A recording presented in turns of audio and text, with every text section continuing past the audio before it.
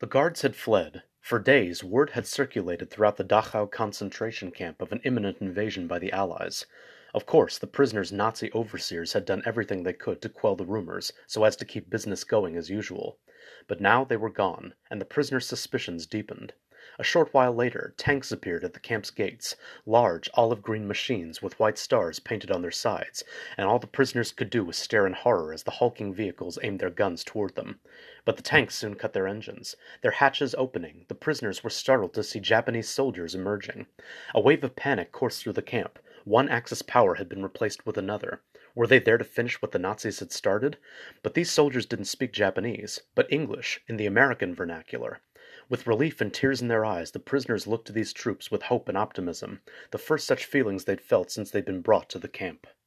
Such was the scene on April 29, 1945, when a unit comprised entirely of Japanese-American soldiers arrived at the gates of the Dachau concentration camp in the German town of the same name. What these troops saw was unlike anything they'd seen up to that point in their time at war.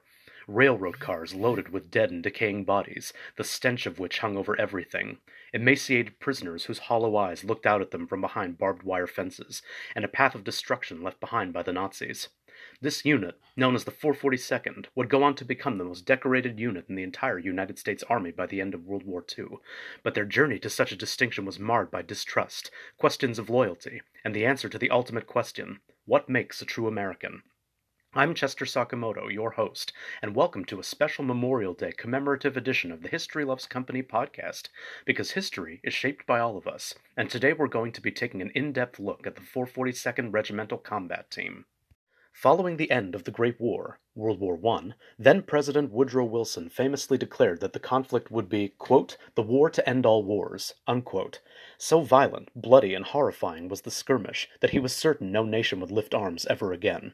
But 15 years later, such sentiments seem to have been forgotten. In 1933, Adolf Hitler came to power over Germany and quickly enacted the policy of Lebensraum, or living space, the idea that his Third Reich needed to expand its borders by conquering other countries and territories within its reach.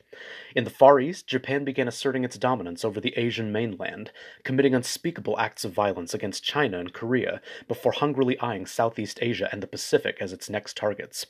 In other words, the stage was set for yet another global conflict, but the proverbial fuse that lit the equally proverbial powder keg took place on September 6, 1939, when Nazi Germany invaded Poland.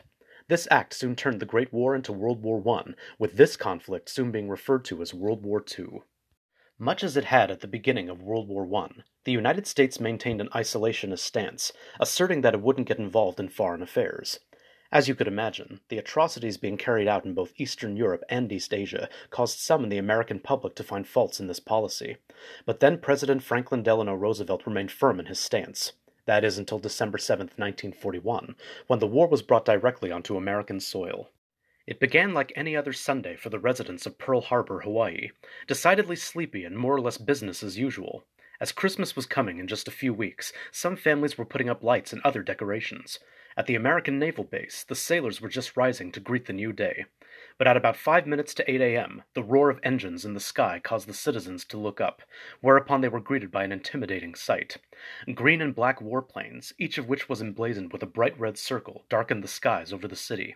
They were instantly recognizable as belonging to the Imperial Japanese Army Air Service, and it was much to the public's horror when they began bombarding the naval base with maximum firepower. The entire attack only took about an hour and 15 minutes, after which time some 2,400 people, including 68 civilians, were killed. The following day, President Roosevelt addressed the nation in a now famous radio address, not only declaring war on Japan, but also asserting the United States' entry into the greater conflict that will become known as World War II. In light of the attack on Pearl Harbor, suspicion soon fell on the nation's Japanese population. Despite having been in America since at least the late 19th century, it was believed at the time that those who immigrated to the United States and their descendants would somehow be more sympathetic to the Japanese cause than that of their adopted country. They were soon deemed a threat to national security, and therefore couldn't be trusted. Just 2 months after the attack, President Roosevelt signed Executive Order 9066 into effect, calling for the relocation of Japanese Americans from their communities along the West Coast into relocation or internment camps deep within the nation's interior. Despite such protective measures, quote-unquote, however, it's important to note that there was never any instance of Japanese American dissent or plots against the United States throughout the duration of the war. In short, the executive order was, and remains, a dark stain on the annals of American history. In Hawaii, however, internment camps were not a common solution to the quote-unquote problem of Japanese American loyalty. Most families there had been there since the islands were their own sovereign state, that is, from the mid-19th century onward. While Japanese-owned businesses were shuttered in light of the Pearl Harbor attack, what was enacted instead was government-imposed martial law, in which no persons of Japanese descent were allowed out after dark. In the military, all soldiers of Japanese ancestry were stripped of their service, but these Japanese Hawaiians were quick to prove their loyalty, forming the Varsity Victory Volunteers after being discharged from both the United States Army and the Hawaii Territorial Guard, the latter of which was a sort of precursor to the National Guard, as Hawaii was a U.S. territory at the time. As General Delos C. Emmons, the military governor of Hawaii after the attack on Pearl Harbor, still held doubts of these citizens' loyalty, he petitioned the War Department that these discharged troops be reorganized into the Hawaiian Provisional Battalion and sent to the mainland for training. Thus, the 298th and 299th Regiments landed at Oakland, California on June 10, 1942, and 2 days later were sent to Camp McCoy in Wisconsin, where they were designated the 100th Infantry Battalion. While not a part of what would become the 442nd, it was the loyal actions of these Japanese Americans in the 100th that would inspire the idea. By 1943, the conflict had grown particularly nasty. With much of East Asia under their control, Japan began eyeing the islands in the Pacific Ocean as strategic locations upon which they could set up their naval and aerial bases of operations. In Europe, the Nazi war machine continued to sweep across the continent like a runaway steamroller, flattening everything in its path in its quest for domination and conquest.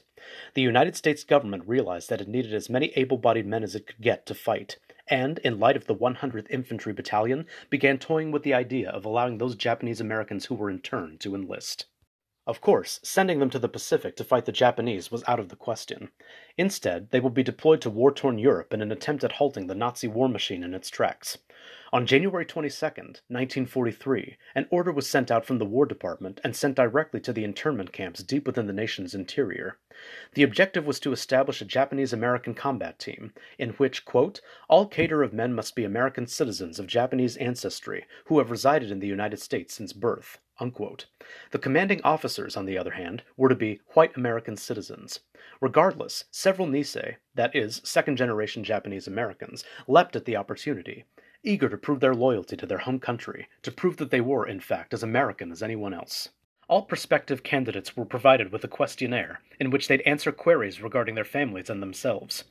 Of these, however, perhaps the most famous, or infamous, questions were numbers 27 and 28, which went as follows. Are you willing to serve in the armed forces of the United States on combat duty, wherever ordered?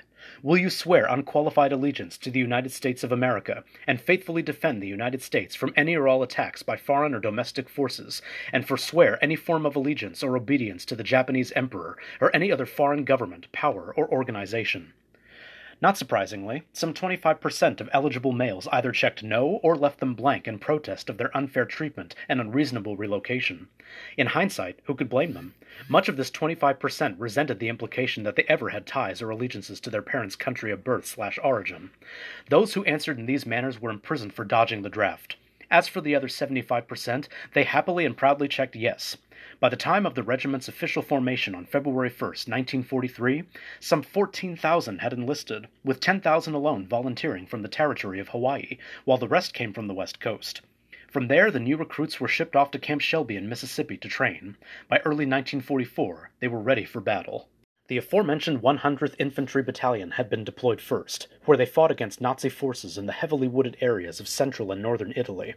By the time the 442nd had made landfall at Anzio on May 28, 1944, the 100th had already incurred heavy losses, so many in fact that it was given the unofficial nickname of the Purple Heart Battalion for the bravery and courage they demonstrated in battle. The two were soon consolidated into a single unit, though the 100th maintained its separate title for its distinguished fighting record, and on June 26 that same year, went into battle together for the first time at the village of Belvedere in Suvereto, Tuscany. No sooner had they arrived did a fierce exchange ensue. The 2nd and 3rd Battalions were the first to engage the enemy, with F Company enduring the worst of it. All the while, the 100th A, B, and C companies used a covered route to capture the high ground just northeast of Belvedere. A company blocked the village's exit, while C Company blocked its entrance, trapping the Nazi forces within it. However, the 442nd 2nd Battalion, which was already inside the village, was under heavy fire from the enemy, but B Company launched a surprise attack on their exposed eastern flank, forcing them to flee, but not before running right into A and C Company's traps. From there, the 442nd proceeded north, keeping the Nazis at bay, but engaging in countless skirmishes along the way. By July 1st, after only a few days of respite, they took Cecina from enemy hands and began heading towards the Arno River. The following day, however, proved to be quite difficult, as they reached Hill 140, the main line of Nazi resistance. On that first day alone, the 5th Battalion was pummeled with heavy artillery fire, but victoriously fought back in an attempt at securing the hill. By the end of the battle, some 1,100 Nazi soldiers had been killed, with an additional 331 captured. As it turned out, only one German battalion had been defending the hill the whole time.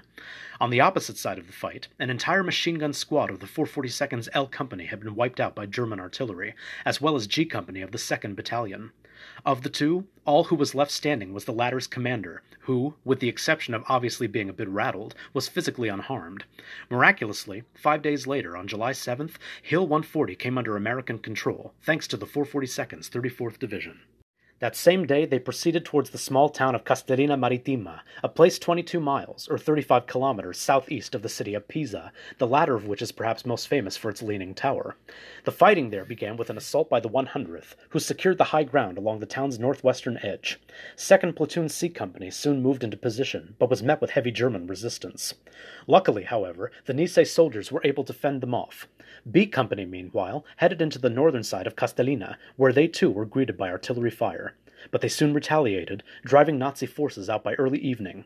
There they dug in and waited for relief after spending virtually the entire day securing the town. Over the ensuing 3 weeks, the 442nd pressed on towards the French border, meeting enemy resistance every step of the way. By July 25th, the Rome-Arno campaign, as the first leg of their combat had been called, was complete, though the men were exhausted and had incurred several losses. Around 1,272 men had either been killed, injured, or declared missing.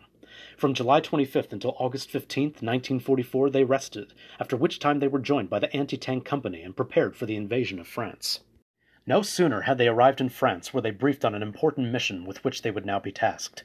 Their orders were to rescue the 1st Battalion of the U.S. Army's 141st Infantry, which was completely surrounded by the enemy 2 miles east of the village of Bifontaine, in the northeastern part of the country behind enemy lines.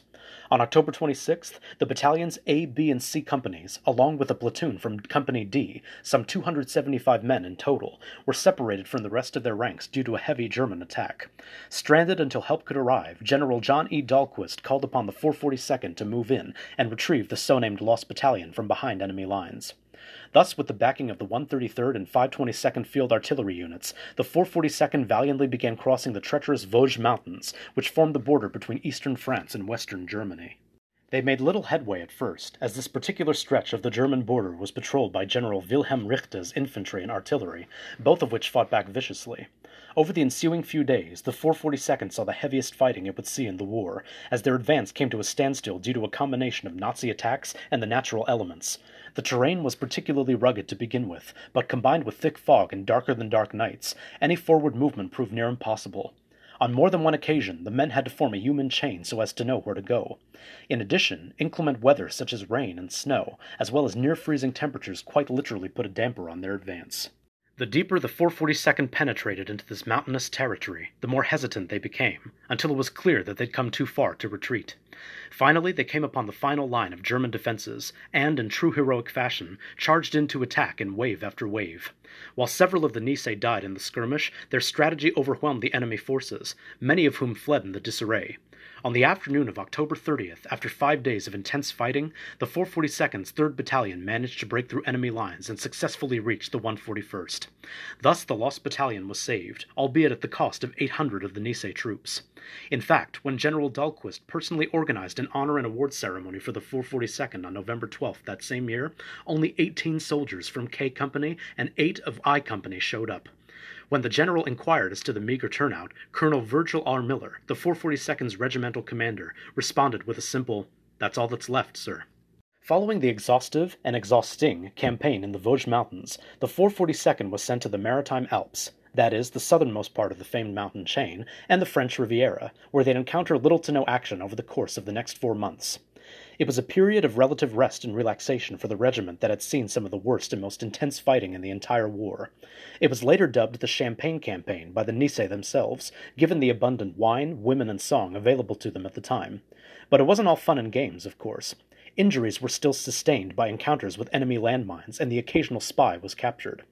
Perhaps the most exciting part of the Champagne Campaign was the capture of a German midget submarine just off the coast. With its driver apprehended by the Nisei, both he and the vessel were handed over to the U.S. Navy. On March 23, 1945, the Champagne Campaign came to an end, and some of the Nisei soldiers were called back to Italy, where they would return to the Gothic Line, that is, the German defensive line, in the far north of that country.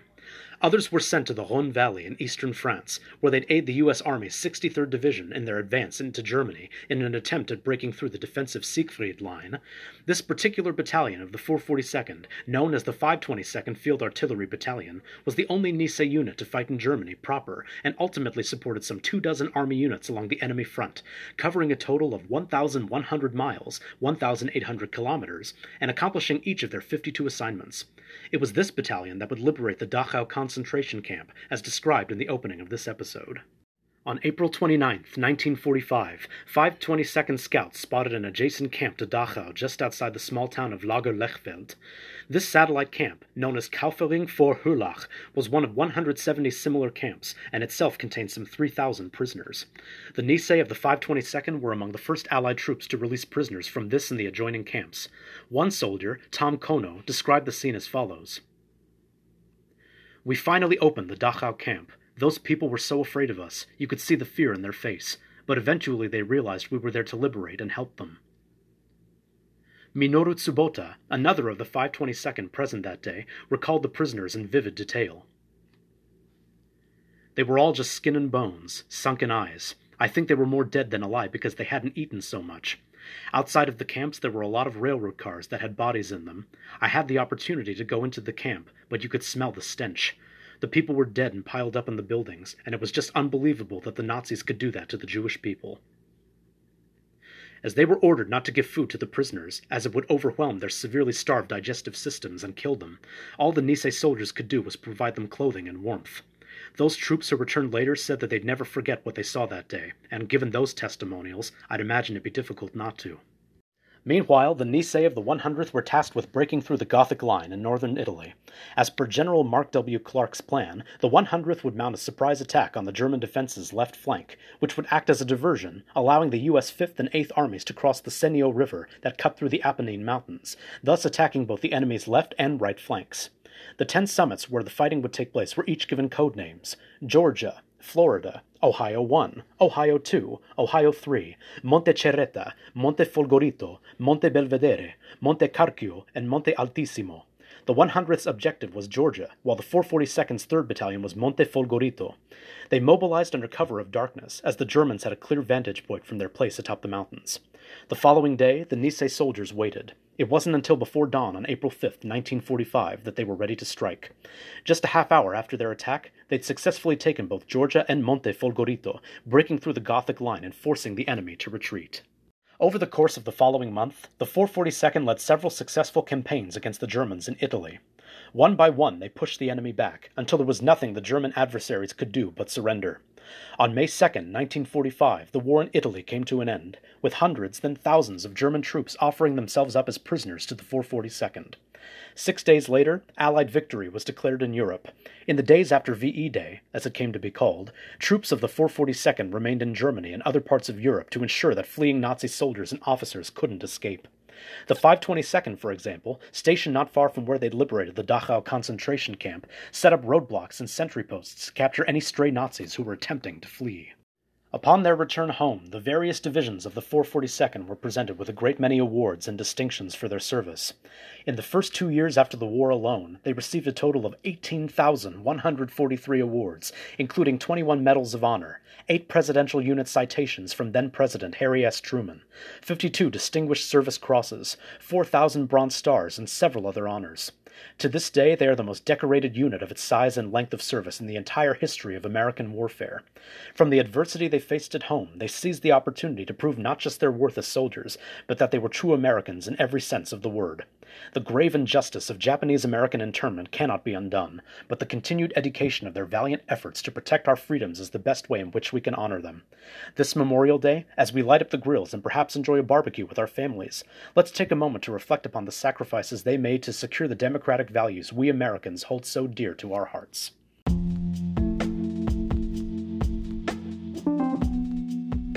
Thanks for listening, and a very blessed Memorial Day to all my fellow Americans, wherever you may be. As we fire up the grills and celebrate with our families, let's take a moment to reflect upon the Nisei soldiers who died during World War II, as well as any and all servicemen in all wars who have made the ultimate sacrifice for our freedoms and security. If you enjoyed this episode and you would like to support me to ensure future quality content, please consider becoming a monthly supporter. Just visit anchor.fm/historylovescompany and click the support button, which will redirect you to 3 monthly support plans that fit your budget and monetary situation. Listening and sharing help as well, so please do so wherever you get your podcasts. Tune in next week for another exciting and enthralling episode of the History Loves Company podcast, because history is shaped by all of us. This is Chester Sakamoto signing off. See you next week.